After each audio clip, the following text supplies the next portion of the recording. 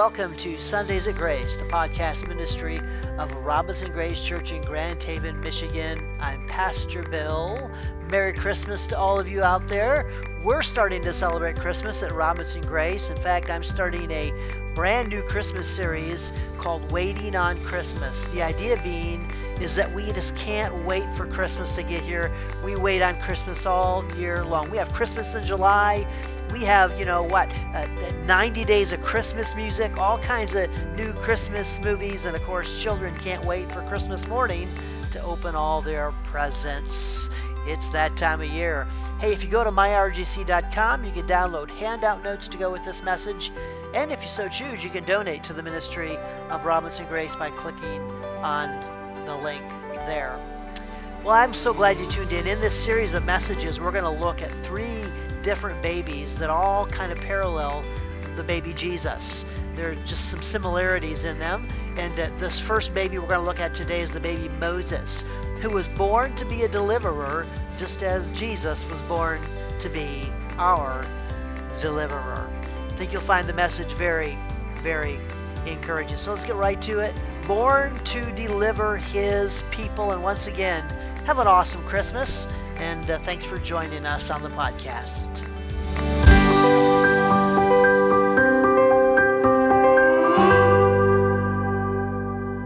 So the days are dark and the world is a cruel place. Far from the promises that God gave to Abraham and the Jewish people, living under Roman rule and even more so Roman oppression. Injustice, excessive taxation, hostility, and fear are the daily realities for the Jewish people. And by the way, my clicker's over by you, I believe, Dan. I just thought about that. But that's the reality for the Jewish people. It's a world of injustice, excessive taxation, hostility, and fear. It's been close to 400 years since God has last spoken to his people, the end of the book of Malachi. These are known as the 400 years of silence. We don't know for sure if God communicated in ways that aren't recorded in Scripture, but there's 400 years of silence between the end of Malachi to the beginning of Matthew, and just take note of that in the back of your mind, those 400 years.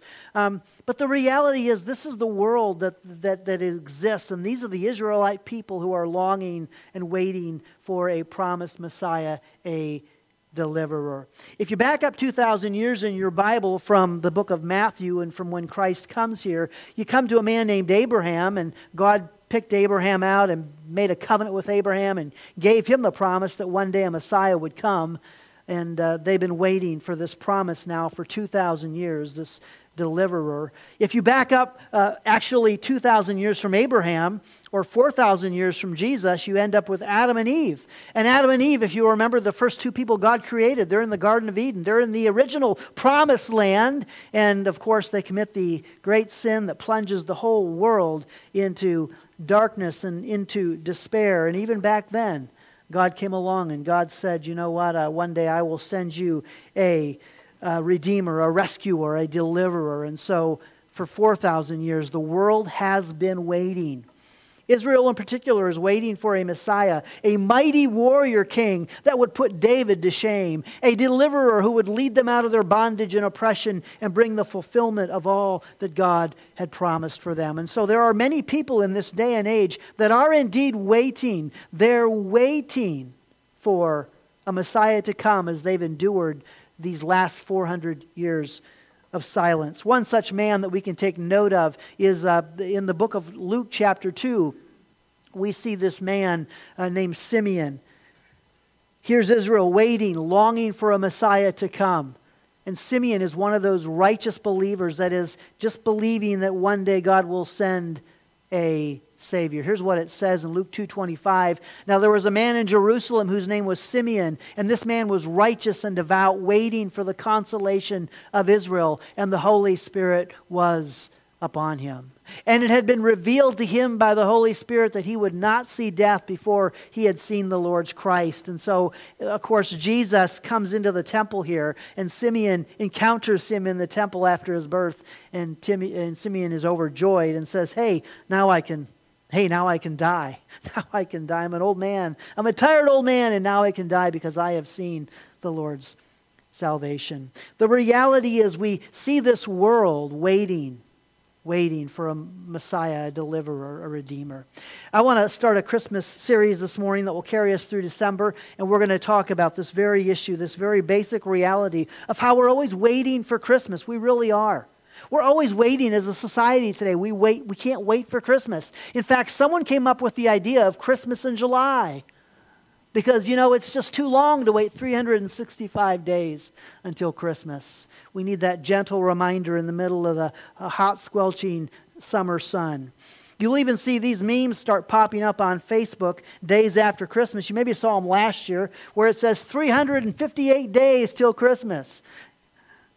Because there's something this world is drawn to at Christmas. Now I wonder this morning, how would you define Christmas? If I asked you this story, if I asked you this question, Christmas is a season of what? What would you fill in the blank? It is a season of love and peace and joy and hope and giving and family and light and tradition and expectations. And I'm sure there's some words I've missed. But there is one word that should go on that blank, and we probably wouldn't put that word there, but by the end of the message, I'll tell you the best word to put in that blank. Christmas is a season of, and I'll give you the one word at the end of the message today that I think best answers that question that probably doesn't necessarily instinctively cross through our mind.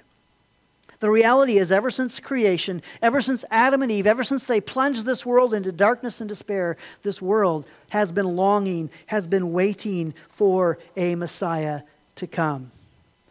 One of the things that we learn in Christmas, we learn one of the names of Jesus. We just sang about his beautiful name. But the reality is, there they all are, and I forgot to click my button. I get a little behind sometimes. But here we are when we think about what it says here in Matthew 1:23. We get one of these incredible names of Jesus.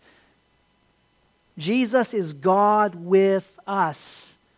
Behold, the virgin shall conceive and bear a son, and they shall call his name Emmanuel, which means God with us. And God is indeed with us. And Christ came. Jesus came to be God in the flesh, God living on the earth with us. And yet the reality is that Jesus also came to reveal the Father to us. He is God with us, and He is yet the God revealed to us, the Father revealed to us. John 1:18, no one has ever seen God. The only God who is at the Father's side, He has made Him known. The closest anyone came to seeing God was when Moses was hidden in the cleft of the rock and he saw the backside of God, because God said that's all you can withstand and still live. Isaiah kind of got a glimpse of God and he thought he was going to die. No one has ever seen God.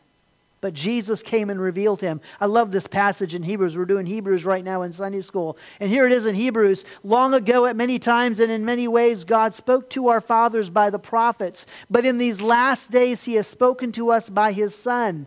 He, Jesus, is the radiance of the glory of God in the exact imprint of His nature. If you have seen Jesus, you have seen God the Father. That is the reality. What I want us to see this morning, what we're going to do, and kind of throughout this series a little bit, is we're going to actually go back and we're going to see that while Jesus reveals God to us, the reality is Jesus reveals God to us even in the Old Testament. And there are some snapshots of Jesus. We call them types of Christ if you look back into the Old Testament. And we're going to see at least 3 babies, 2 of them are in the Old Testament in this series, 3 babies that kind of remind us of the baby Jesus, which of course reminds us of God the Father. We're going to introduce these 3 babies, one of them this morning. But here is today's big idea. Jesus is the only answer to a world of oppression and injustice.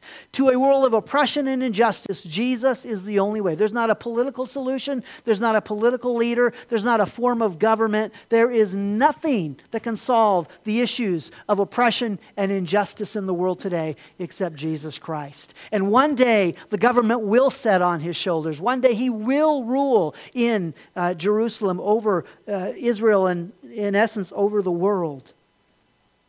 And He will be the King that can deal with this oppression and injustice. And even in our life today, even in our society today, what the world needs is they need Christ. They really do. Let's start this morning in the book of Exodus. Here's the deal. We're in the book of Exodus chapter 1. 400 years before where we're at right here in Exodus chapter 1. Remember that 400 years of silence from Malachi until Matthew? Well, it's kind of similar here. There's been about 400 years since Joseph went down into Egypt, if you remember the story. And we'll start right here. This is speaking about the conditions for Israel at this time. And here's what it says, Exodus 1:8. Now there arose a new king over Egypt who did not know Joseph. And so Joseph had brought his whole family down when there was a great famine in the land. And Joseph and all of the Israelites ended up in Egypt. And they've been there for 400 years. And now 400 years, there's a new king, a new sheriff in town who doesn't have these great warm relationships with the Israelite people. He doesn't know their story. And now he is actually threatened by them. Here's what it says. And he said to his people, behold, the people of Israel are too many and too mighty for us. Come, let us deal shrewdly with them, lest they multiply. And if war breaks out, they join our enemies and fight against us and escape from the land. Chapter 1, verse 11, therefore they sat taskmasters over them to afflict them with heavy burdens. They built for Pharaoh store cities, Pithom and Ramses. But the more they were oppressed, the more they multiplied, and the more they spread abroad. And the Egyptians were in dread of the people of Israel. So they ruthlessly made the people of Israel work as slaves and made their lives bitter with hard service in mortar and brick and all kinds of work in the field. In all their work, they ruthlessly made them work as slaves. So here's the reality. You got the situation here where the Pharaoh here, the king, is threatened by all these Jewish people. And so he's attempting to control them by slavery and hard work and oppression. It's not going to work. And so things will go to bad for worse for the Israelites. It goes on in verse 15. Then the king of Egypt said to the Hebrew midwives, when you serve as midwife to the Hebrew women and see them on the birth stool, if it is a son, you shall kill him. But if it is a daughter, she shall live. Well, the midwives feared God and did not do as the king of Egypt commanded them, but let the male children live. And 5 verses later, Pharaoh comes back. Then Pharaoh commanded all his people, every son that is born to the Hebrews, you shall cast into the Nile, but you shall let every daughter live. And so here's the reality. Look at the world that Israel's living in, the injustice, the oppression, the bondage, the slavery. They're crying out. They need a deliverer. They need someone to come and deliver them from their existence. That's the reality. That's the reality. Let's jump ahead. We're kind of moving through the story fast here. But we jump ahead to Hebrews chapter 11. Gives us a little bit of the New Testament take out of the great Hall of Faith chapter. Here's some words about Moses, because Moses is born. Moses is the baby that is so much like the baby Jesus. Moses is the baby born 2,000 years before baby Jesus, or 1,500 years, we should say, before Jesus, that looks much like Jesus. And here's what Hebrews 11 says. By faith, Moses, when he was born, was hidden for 3 months by his parents because they saw that the child was beautiful and they were not afraid of the king's edict. By faith, Moses, when he was grown up, refused to be called the son of Pharaoh's daughter, choosing rather to be mistreated with the people of God than to enjoy the fleeting pleasures of sin. And so here Moses is born. And if you remember the story, Moses is born and his parents hide him until they can hide him no more. And then his mom takes him out and puts him in a basket and sits him in the Nile River. I don't know what her plans were, what her dreams or hopes were. Maybe that he would float entirely out of the kingdom and to safety, and someone would find him. In truth, I think she was really symbolically just placing him in God's hands and saying, God, take this child. This is my son. I love him. Will you take him? Will you protect him? I can protect him no more. What a great lesson for all of us to learn as we parent our kids. There's times to just give them to the Lord and say, I've done all I can do, Lord. You need to protect them. But here's the reality. She puts him in there, and if you know how the story goes, so happens that Pharaoh's daughter is walking along and she sees the baby Moses floating down the Nile River, and so she rescues it and takes it home to be her own. And the story, even more wild and more amazing to the power and the impossible actions of God, is that she searches out to find one of the Jewish women that can come and actually nurse this baby. And who do you think they come back with but Moses' very own mom? And so she gets to nurse Moses in his young years. What a great story. The story continues, though. It says that Moses considered the reproach of Christ greater wealth than the treasures of Egypt, for he was looking to the reward. And so here's this one Moses, who is in the kingdom, but he has a greater love for the Lord and a greater love for Christ. And there comes a time when Moses begins to realize who he is. We don't know when it is. We don't know when he began to know that he was not an Egyptian, but that he was a Jew. And he sides with the Jews and he sides with his people. And the story goes on. By faith, he left Egypt, and not being afraid of the anger of the king, for he endured as seeing him who is invisible. By faith, he kept the Passover and sprinkled the blood so that the destroyer of the firstborn might not touch them. By faith, the people crossed the Red Sea as on dry land, but the Egyptians, when they attempted to do the same, were drowned. And there's the great story, the deliverer, Moses leading the Israelites through the Red Sea, out of bondage and out of slavery and out of the unjust world they were living in. What a great story. What a great story that this one would come and rise up and say, I'm going to identify with my people. And he encouraged the people, hey, let's go. And yet the people were not ready, and the truth is, Moses wasn't ready either. It wasn't God's time. I'm harking back to what it says about the birth of Jesus, that Jesus was born at just the right time. At just the right time, Jesus was born. And at just the right time, God had Moses come back to lead the Israelites out of bondage and out of slavery. Moses was ready. He was ready to leave the palace and take the Israelites with him. And God said, no, Moses, you're really not ready. And the people are not ready, and I'm not ready, and it's not time.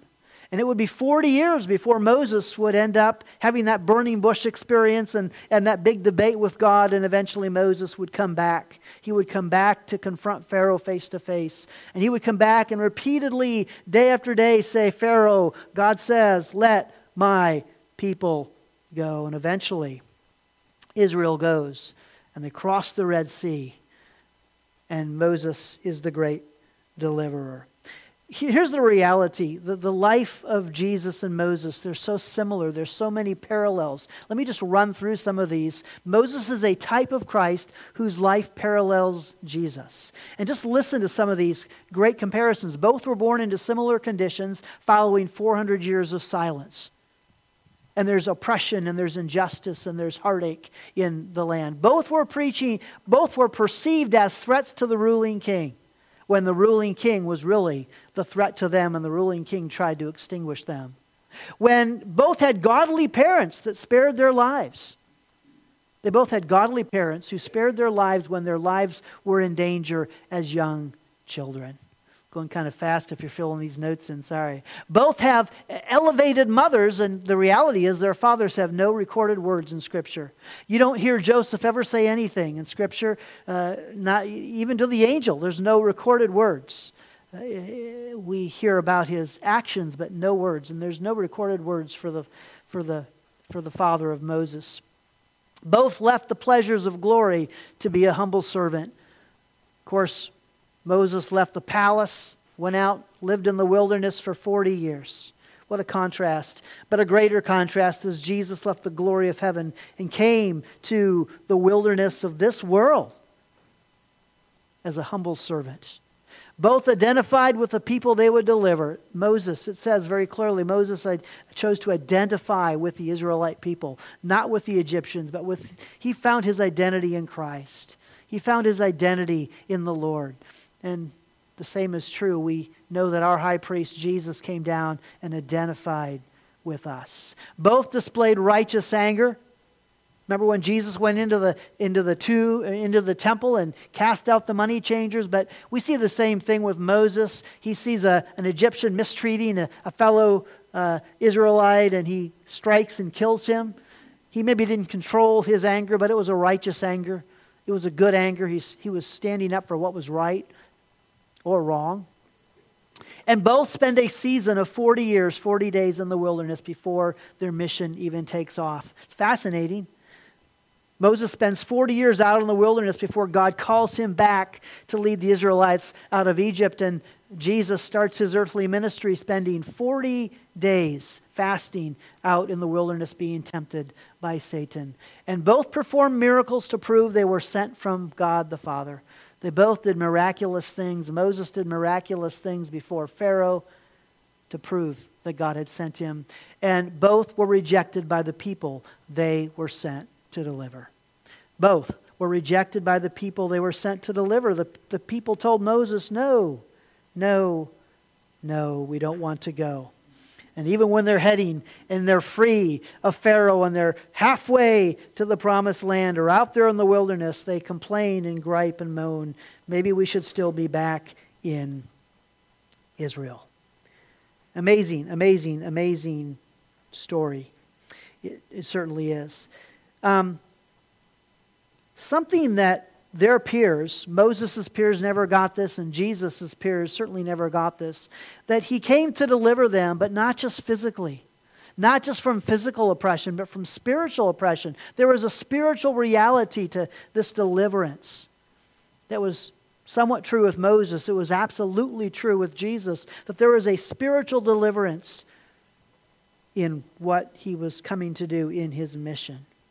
So let's turn to Matthew chapter 1 and 2, and we're just going to walk through, and I'll give you briefly here a handful of things that we see Jesus deliver us from, what he delivered the Israelites from back in their day and age. It's the same world that Israel's living in here. It's very similar when Jesus comes to the earth. And the question is, what has God delivered us from? What has God delivered us from? We're going to start today. And there's that big idea again. Jesus is the only answer to a world of oppression and injustice. The only answer is Jesus. There's no other solution. It's not economic. It's not social. It's not political. There's only one answer, and that answer is Jesus. So what has he delivered us from? We start in Matthew chapter 1. Here's what it says in Matthew 1:1, the book of the genealogy of Jesus Christ, the son of David, the son of Abraham. Abraham was the father of Isaac, and Isaac the father of Jacob, and Jacob the father of Judah and his brothers. And Judah was the father of Perez and Zerah by Tamar, and Perez the father of Hezron, and Hezron the father of Ram, and Ram the father of Amminadab, and Amminadab the father of Nahshon, and Nahshon the father of Salmon, and Salmon the father of Boaz by Ruth, and Boaz the father of Obed by Ruth, and Obed the father of Jesse, and Jesse the father of David the king, and David was the father of Solomon by the wife of Uriah, Bathsheba. And you look at that and you think, okay, what can you get out of those seemingly insignificant, inconsequential, kind of boring verses of the family tree of Jesus? What can that teach us? Well, it can teach us this, that Jesus came to deliver us from our past. And it's fascinating, it really is, and even this week as I'm reading through it, I'm even struck again. I mean, I've known this and I've mentioned this before, but even this week reading through his family tree, it is full of all kinds of characters. And you got Jacob in there, the great deceiver. Remember Jacob, who married 2 women and had 12 boys by 4 different women? I mean, what a dysfunctional family that was. And 11 of the brothers, or 10 of the brothers, sold the one brother into slavery. Remember, that's Joseph. That's how Joseph ended up in Egypt. And then it's 400 years later that Moses comes and leads them out of bondage. That's how that all happened. And then you have that name Tamar in there. Who's Tamar? Well, Judah. Judah, one of Jacob's 12 sons. Judah, commits incest with Tamar, and she gives birth to twins, and one of those twins keeps the family tree of Jesus going. And in that family tree, you've got someone in there named Rahab. Rahab was what? She was a prostitute.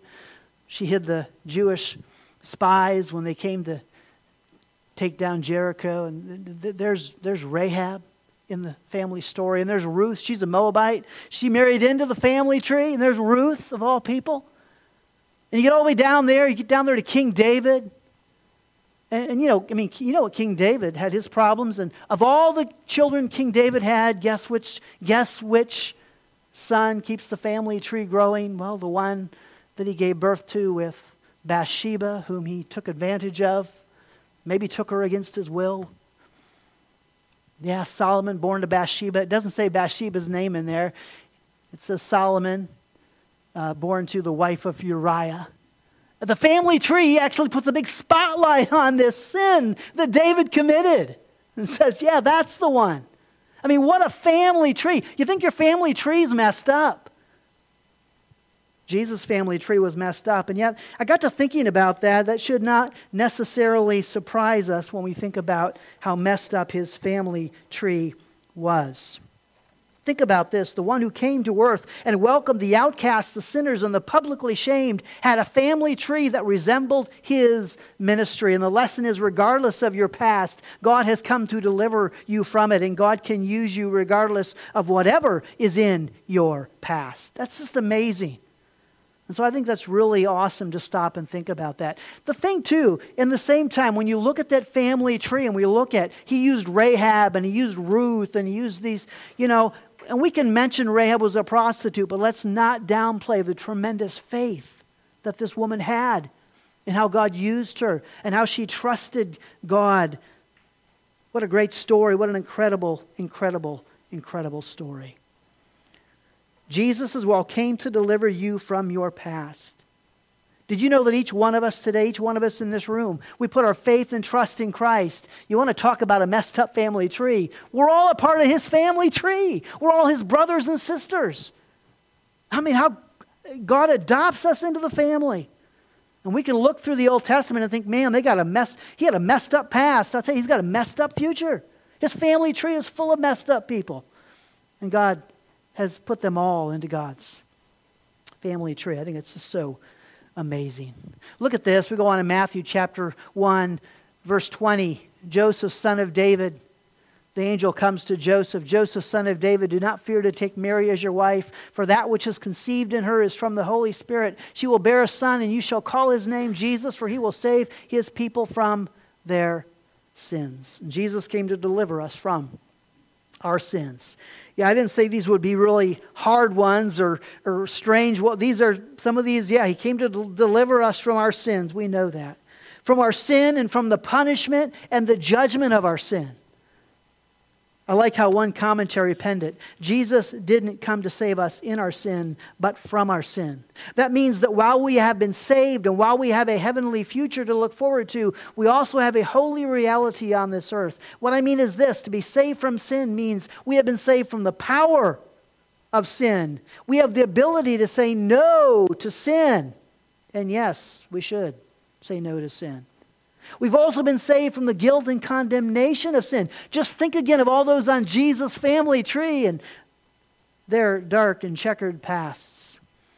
And the reality is we have been saved from the guilt and condemnation of sin. When the Bible says in Romans 8:1, and I just love this verse, there is therefore now no condemnation to those who are in Christ Jesus, for the law of the Spirit of life has set you free in Christ Jesus from the law of sin and death. And I talk about this all the time, and I'm always telling you, Jesus did not come to condemn you. There's no condemnation today. Let me apply this to your life in one other way today. Let me just tell you that you are free, that God has delivered you from self-condemnation. We can stop self-condemning ourselves. We can stop beating ourselves up for our past. We can stop saying, I'm just not good enough, because God says you are.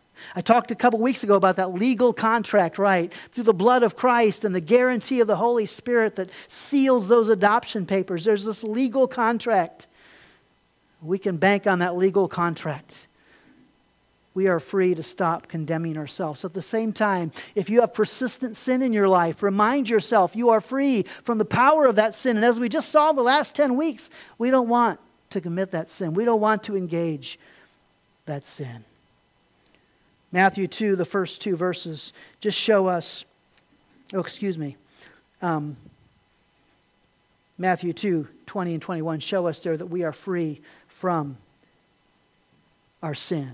We have been delivered from our sin. Let's go on to chapter 2, Matthew chapter 2. Look at this. Now after Jesus was born in Bethlehem of Judea in the days of Herod the king, behold, wise men from the east came to Jerusalem, saying, where is he who has been born King of the Jews? For we saw his star when it rose and have come to worship him.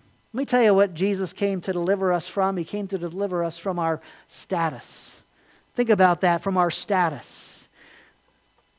Here come these wise men. Here come these noblemen from a far country that are somewhat important. And they travel all the way. They come after Christ has been born, after he's left the manger scene, and they make it to his home, and they come to bow down and worship him. They come and they are humbled.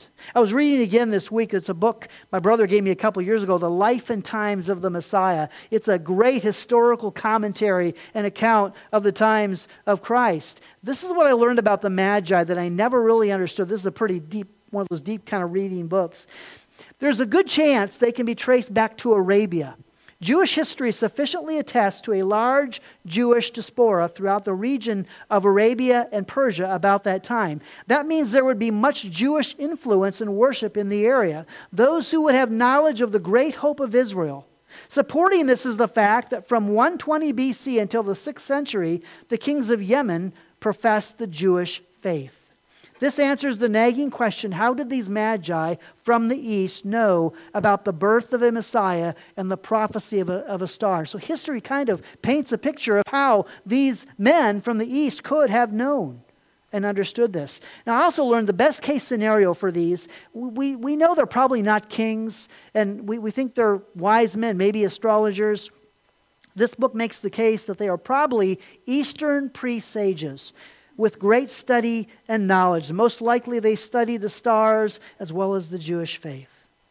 Here's what I find is fascinating. Seeing them as Eastern pre-sages, seeing them as priests are fascinating because we learned the last couple of years that the shepherds that come to the manger scene, they were the priestly shepherds that took care of the lambs that were used in the temple sacrifices. And so it's really not, it just makes sense that God's going to send to the greatest priest to ever be born. He's going to send priests to confirm the birth of this priest. He's going to send the wise men that are priests. He's going to send the shepherds that are priests. And these priests are going to come and they're going to bring priestly gifts and they're going to bow down and they are going to worship the King. Think about it again though. Jesus came to deliver us from our status. He came to deliver us from our self-importance. Is there anything more exhausting in life than trying to live up to a status? Having to prove yourself to others, worrying about your reputation. Think about it. Jesus comes to earth and he left behind. He left behind everything. He left behind his status. He left it all behind. He didn't look like a King of Kings, did he? In fact, let's be honest, he didn't look like a king, period. Just as Moses left the palace and left his position of royalty, so Christ left the glory of heaven and his position of royalty. He didn't seem to worry much about his reputation while he was on earth. Think about what he did. He elevated women in his inner circle, which was really out of the culture. He dined with social outcasts. He chose the least qualified to be his followers. He let the sinners with the worst of reputations worship him. He challenged the most religious people of the day. He said some of the most offensive things like, "I'm God." Now it's important to note that Jesus never, ever sinned. He never gave sin a pass or condoned it. He never treated sin lightly. Jesus never, think about this, despite his unconcern with his reputation, Jesus never treated sin lightly. You know why we know from his earthly ministry why he never treated sin lightly? Anybody know why? Because he died for it. Went to the cross and died for it. No! Sin's a big deal. Sin's a huge deal. The point is this: if Jesus can humble himself, so should we. And the simplest way to humble ourselves is a life of worship to the King of Kings. Let's be honest, we live in a status-driven world today, right? How many people like my latest Facebook post? How many Facebook friends do I have? What is the status of my job? What's the status of my income or my family or my marriage? And we're driven by our status, and we rise and fall on our status. Speaking of such, consider this in Matthew 2:23. Jesus didn't worry about his reputation. He didn't worry about his reputation either. Okay, here's the thing. Look at Matthew 2:23. And he, Joseph, went and lived in a city called Nazareth, so that what was spoken by the prophets might be fulfilled, that Jesus would be called a Nazarene. So Jesus grew up in Nazareth. Well, big deal. What does that mean? Well, Nazareth is like the place where the poor people lived. And if you lived in Nazareth, you would do everything you could to get your family out of Nazareth.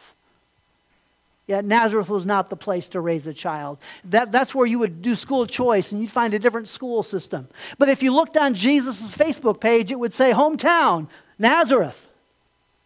He didn't care about his status. He didn't care. In fact, this is really fascinating. In John chapter 1, Jesus comes and meets, I think it's Andrew.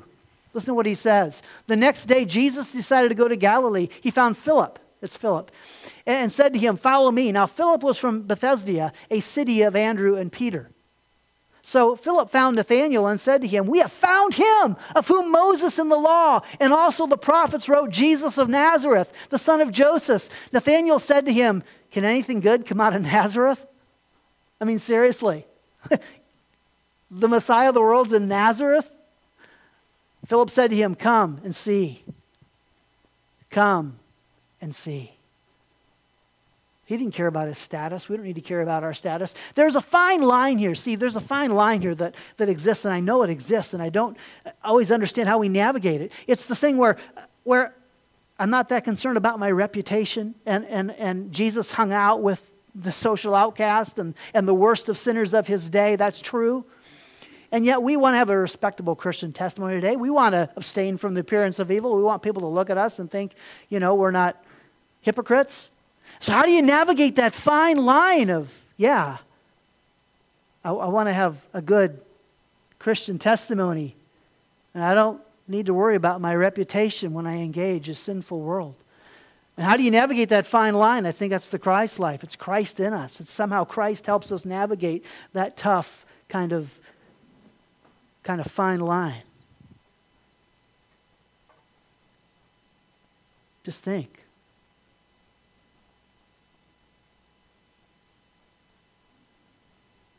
We have been delivered.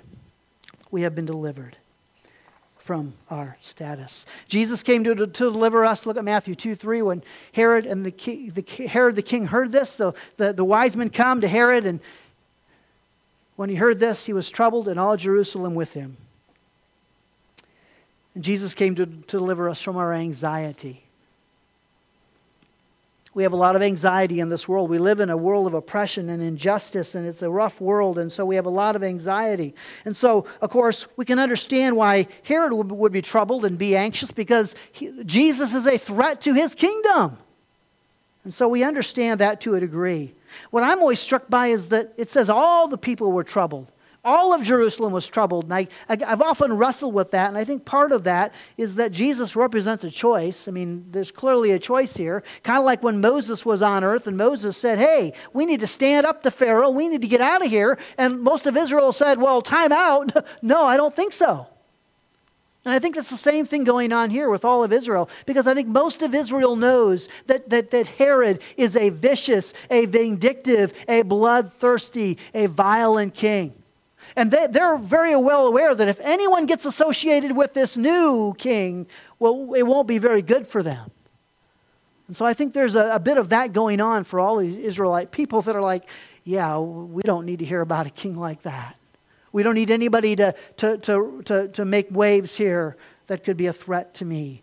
And that the reality is Jesus calls us to take a stand, to take a choice between this world and between him. The reality is the peace we want to counter our fear, the joy we want to counter our sorrow, the hope we want to counter our despair, all that we're looking for, it is found in Jesus. It's found in the very one that they reject, the very one that they are troubled to hear about. We go on in Matthew 2:6, and just remember again, Jesus is the only answer to a world of oppression and injustice. The only answer is Jesus. We need to choose Him. We need to know He is our hope. Matthew chapter 2, verse 6, and you, O Bethlehem, in the land of Judah, are by no means least among the rulers of Judah, for from you shall come a ruler who will shepherd my people Israel. So the scribes are now telling what they've found in the writings of where they can find Jesus. But note that, he who will shepherd my people Israel, and Jesus came to deliver us from our lostness. We're all lost and we all need to be found. Jesus is the great shepherd who comes to lead the flock. He will walk with us through a world filled with landmines. He will lead us safely home. The Bible says that all we like sheep have gone astray, but that Jesus came to find the one lost sheep out of the 99. Amazing grace, how sweet the sound that saved a wretch like me. I once was lost, but now am found, was blind, but now I see. We're lost without Christ. I think of Israel. I think of Israel who left Egypt, but they continually rejected God. And they continually had a hard heart towards God. And they spend 40 years wandering around in the wilderness. It's like they're wandering around. They're lost in the wilderness, although God is there trying to guide them and trying to lead them. We'll be lost if we don't know how to worship the Lord of Lords and King of Kings. Matthew chapter 2, verse 9. And listening to the king, they went on their way. So the kings to leave Herod now. They went on their way, and behold, the star that they had seen when it rose went before them until it came to rest over the place where the child was. When they saw the star, they rejoiced exceedingly with great joy. And going into the house, they saw the child with Mary his mother, and they fell down and worshipped him. Then opening their treasures, they offered him gifts, gold and frankincense and myrrh. And Jesus has come to deliver us from our idols. All the things that we worship that are so inferior and so insignificant to Christ, He has come to deliver us. There's only one that is worthy of our worship. There is only one that is worthy of our praise. We may not think we have idols today because we think of an idol as being something that's made out of metal or made out of wood, right? We don't really look at, but what is an idol? Here's a great definition. An idol is anything we put our trust in or look to for meaning, significance, or fulfillment other than Christ. In the end, there is only one who can bring you hope, joy, and peace, and that is Christ. If we trust a bank account, an earthly possession, another person, a career, or even an ability to bring us meaning or significance or fulfillment or status, it is an idol. There's only one worthy of our worship. There's only one who can provide us with abundant life. There's only one that can offer us true significance. And the one who knows me best is the one who loves me most. And that's the one that I should worship. And it takes us back to our own society and our own present day, the world we live in today. Think about the idols that we worship today. I can think of 4 common idols we worship today. Materialism, the love of money. There is hedonism, the love of pleasure. These are rampant today. There is humanism, the love of self. And then atheism. What do atheists love? Atheism, the love of the secular. They just hate it. Atheists just hate it if you pray to God. If you do anything religious, they just hate it. They love the secular. God totally removed. And we have these gods and these idols that we worship today. In fact, this is a summary of what Moses left earlier. Think about this. Hebrews 12:24, by faith Moses, when he was growing up, refused to be called the son of Pharaoh's daughter. He found his identity in Christ and he destroyed the god or the idol of humanism. In verse 25 it says, choosing rather to be mistreated with the people of God than to enjoy the fleeting pleasures of sin, he destroyed the god of hedonism. And in verse 26 it says, he considered the reproach of Christ greater wealth than the treasures of Egypt, for he was looking to the reward, and he destroyed the god of materialism. And by faith he left Egypt, not being afraid of the anger of the king, for he endured as seeing him who is invisible. He saw the invisible God and destroyed the god of atheism. Amazing.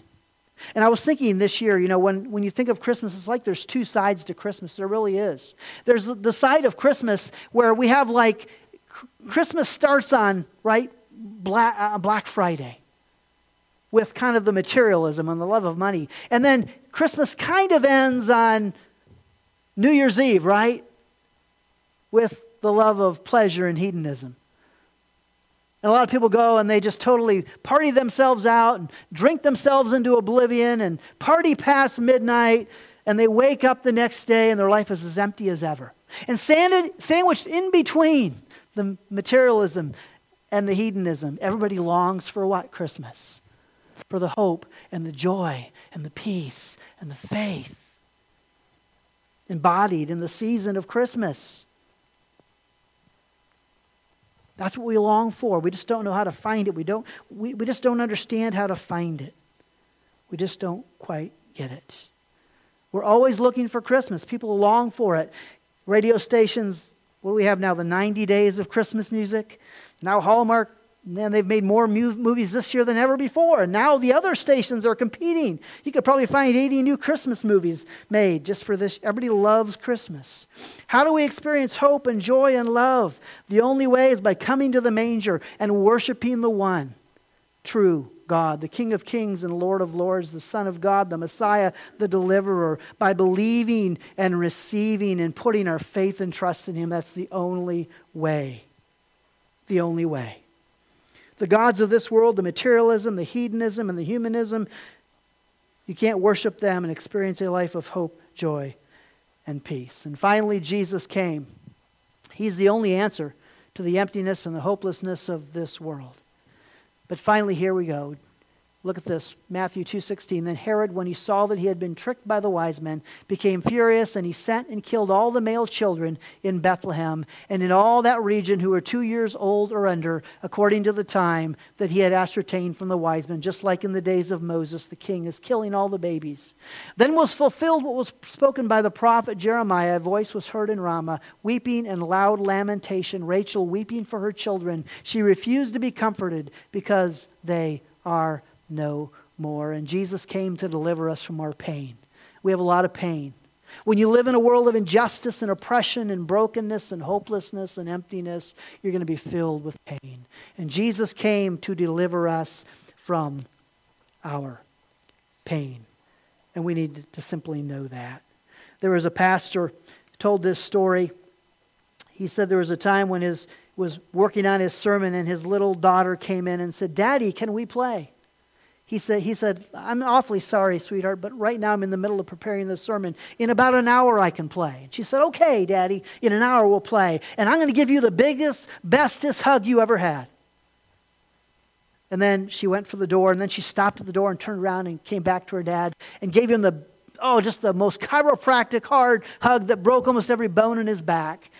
And he's like, "Honey, I thought you were going to give me that hug when I came to play later." And she says, "I am, but I want you to know what you have to look forward to." And I think the birth of Christ is kind of for us today a hint of what we have to look forward to. I said last week, the best way to understand really what it means to be in Christ is to remind ourselves of what it was like when we were dead in Adam. And I think one of the greatest ways to really appreciate Christmas and what we have coming when Christ is going to come back again, the best way to appreciate that is to realize what it was like before Christ came the first time and what the world would have been like if Christ had not come at all. Think about the world today if Jesus had never been born. Think what our lives would be like. We just need to know that. While waiting in a Nazi prison cell in 1943, a few weeks before Advent, Dietrich Bonhoeffer wrote a friend, "A prison cell in which one waits, hopes, does various unessential things, and is completely dependent on the fact that the door of freedom has to be opened from the outside, is not a bad picture of Advent."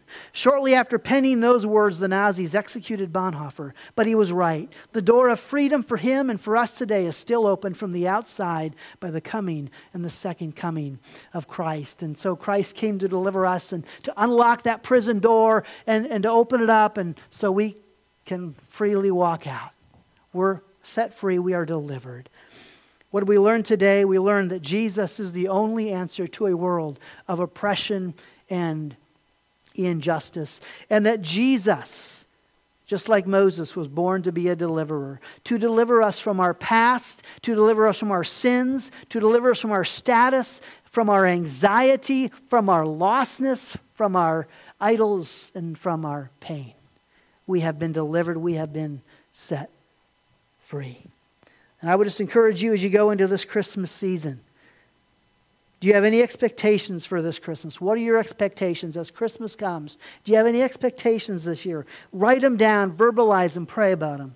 Say, this is what I want this year from you, Lord, for Christmas. And then what can and has God delivered you from this Christmas? I mean, we've been delivered. What do we need to experience now? What do we need to say? I've been delivered from this. I'm free from this.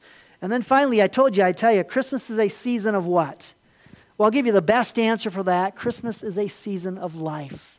It is a baby that was born. The life of a baby was born. That's what Christmas is all about, life. And that life that will come and indwell you and indwell me and lead us through a world of injustice and oppression and bondage and pain and heartache and grief. Let's pray. Father God, thank you. Thank you for your word. Thank you for your life. Thank you for the birth of your Son. Thank you for your deliverance.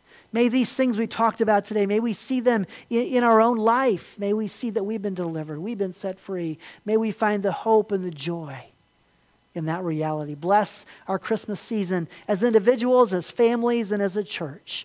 And I pray as we leave here today that you will just bring these words back to our heart throughout the week to encourage us and to empower us. In Jesus' name. And everyone said, amen.